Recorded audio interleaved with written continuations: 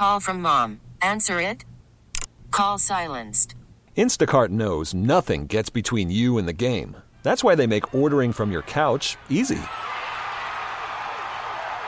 Stock up today and get all your groceries for the week delivered in as fast as 30 minutes without missing a minute of the game. You have 47 new voicemails. Download the app to get free delivery on your first 3 orders while supplies last. Minimum $10 per order. Additional terms apply. What's driving the conversation in California today? Every weekday at this time, we explore a topic that's making news in our state. This is the state of California. Good afternoon. I'm Doug Sovern, KCBS political reporter and host of The State of California, along with Pat Thurston and Bret Burkhart. California Senator Dianne Feinstein says she is determined to serve out the 2 years remaining in her term, and she hasn't ruled out running for another one. There has been speculation and even pressure on Feinstein that she might step down, but the 89-year-old senator says she is not going anywhere. Questions have been raised for several years about Senator Feinstein's mental fitness. And, those of us who have covered her for many decades can tell she's definitely slipped. She's not nearly as sharp as she once was, which, of course, is true for many of us as we get older. You'll note that you have not heard Senator Feinstein interviewed live on KCBS for several years now because her staff simply won't expose her to that. They won't let her do live interviews where they can't step in and assist her. But she told the Los Angeles Times that she absolutely intends to complete this term, her 5th term, her health willing, of course, and that she will decide this spring whether to seek a 6th full term. She's already the oldest member of the Senate. She'll be 91 when her current term ends in 2024. So this should lay to rest the speculation that Governor Newsom might get to appoint another senator should Feinstein retire early, Pat and Bret. But it won't stop the behind-the-scenes maneuvers of those already hoping to run for her seat 2 years from now. Is it at all surprising that Senator Feinstein is so adamant about finishing her term, Doug? I mean, not really. She's always been this kind of person. She's not a quitter. She likes to finish what she starts. She's determined to, use her seniority. She likes the job.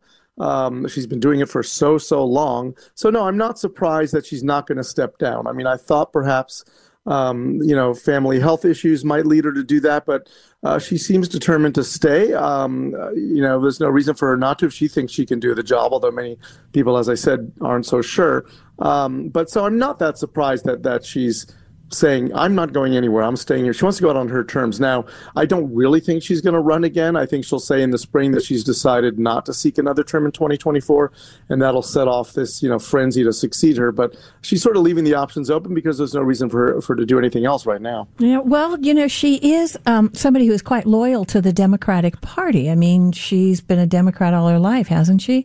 And I'm thinking that if she left her seat early, that could help Democrats. Governor Newsom could then name her replacement, maybe even himself, and then that person would be an incumbent in the next election. Yeah, but a Democrat's going to win that seat no matter what. I mean, Certainly she would be replaced by a Democrat, so they'd maintain their majority. If there were a special election, a Democrat would win it. And even if she steps down in 24, that seat is going to a Democrat no matter what. So it really won't change the Democrats' majority in the Senate, whether she finishes her term or not, whether she runs again or not. I don't think Gavin Newsom's going to appoint himself to that seat, but I suppose that's a possibility. But yeah, I don't think the equation's going to change much because no matter what, the Democrats are going to hold that seat. I mean, there isn't even a significant Republican making noise about running. Whoever does run in 24 for that seat will be a sacrificial lamb from the Republican side. That's a good point. I didn't think about that, especially since that office has been a Democrat for so many years. And you talk about not believing that she will run again for re-election in 2024, but didn't she already get the ball rolling on that? Didn't she take out paperwork? And maybe in that just for fundraising.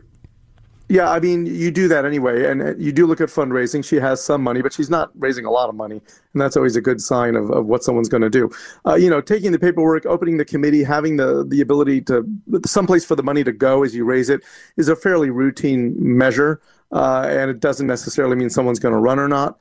I'd be surprised if she didn't keep her campaign committee up and running, and she has. One thing you might look at a little more closely is who is already raising money to maybe run in 24. And of course, you look at that list, we've talked about Adam Schiff. He has said here on KCBS, I think to you, Bret, that he's already looking at running in 24, and he's got $25 million socked away that he can use to run for the Senate. He's got more than anybody else. Katie Porter in Orange County, obviously very good at raising money. Mm-hmm. She had to raise about that much just to get reelected in a squeaker, but she could raise that much again easily if she decides to go for the Senate in 2 years. So there are a number of people, Democrats in House seats in California now, who are already behind the scenes, raising money, talking to potential donors. Would you support me if I did this? Already getting ready to run, assuming that she's not going to run for another term. Yeah, and both of the people that you just mentioned are currently in the House of Representatives. They're both very, very popular with Democrats. But, I'm wondering if Senator Feinstein knows how much she's declining and if she understands that her inability to be subject to media interviews is bad for her constituents. It's not good that we can't hear questions posed to her and the answers that she has for them. Yeah, it's certainly not. Look how often we have Senator Padilla on, who's obviously, 40 years younger. And we used to have Senator Feinstein on all the time. I think the last time I interviewed her here was probably when she ran for this last term. So that would have been in 2018. I mean, and she had someone holding her, and it wasn't live. They had her record it. And she had a staffer there, figuratively holding her hand while she did the interview. And she stumbled around a little bit. I mean, I don't know that she is aware of how she has faltered as she's gotten older. She doesn't profess to be. I'd be surprised that anyone can't be. We all know, I can't remember that thing as quickly. I can't summon that word as quickly. We tend to be aware of our own deficiencies as we age. Maybe she, she insists she can still do this job and is capable of doing it, but we've seen some of the missteps and the things she said that don't make sense. She nears 90, which again is, any of us we hope to be that healthy when we're near 90. But I do think it hurts her and her constituents not hearing from them on a regular basis. And there are people who say, look, if she's not doing the job, which includes town halls and meeting with her constituents and doing these media interviews, then she's not doing the job to the degree that needs to be done. And that's one of the reasons people would like to see someone else take that seat. And I mentioned Schiff and Porter. You also have to think about Ro Khanna from San Jose, although there's talk in the Bernie Sanders crowd of having him run for president. He's certainly an up-and-comer. Eric Swalwell would be interested from the East Bay. Barbara Lee from Oakland has been thinking about it. Karen Bass was until she became mayor. I assume she's not interested now. She'll want to be mayor for a while. But there's, a lot of Democrats in congressional seats in California who've had their eye on this seat for a long, long time. Governor Newsom has promised to appoint a black woman to replace Feinstein. Is there a strategy happening behind the scenes within the Democratic Party? Because if she does decide to step away, it's an appointment. If she finishes out her terms, that's going to be an election. So which is it? And does Governor Newsom have the ear of Feinstein? Yeah, I think that it's certainly better for this large field, if she finishes her term, because then it's just a free-for-all. It's an election and see who can win. If Newsom gets to appoint someone because she steps down or something happens to her health, that person obviously has a huge advantage. Now, he has said he would appoint a black woman. I assume you can scratch Karen Bass off the list. Who does that leave? Barbara Lee from Oakland, and, she's already in her 70s. London Breed from San Francisco, potentially. Shirley Weber, the Secretary of State, she's in her 70s.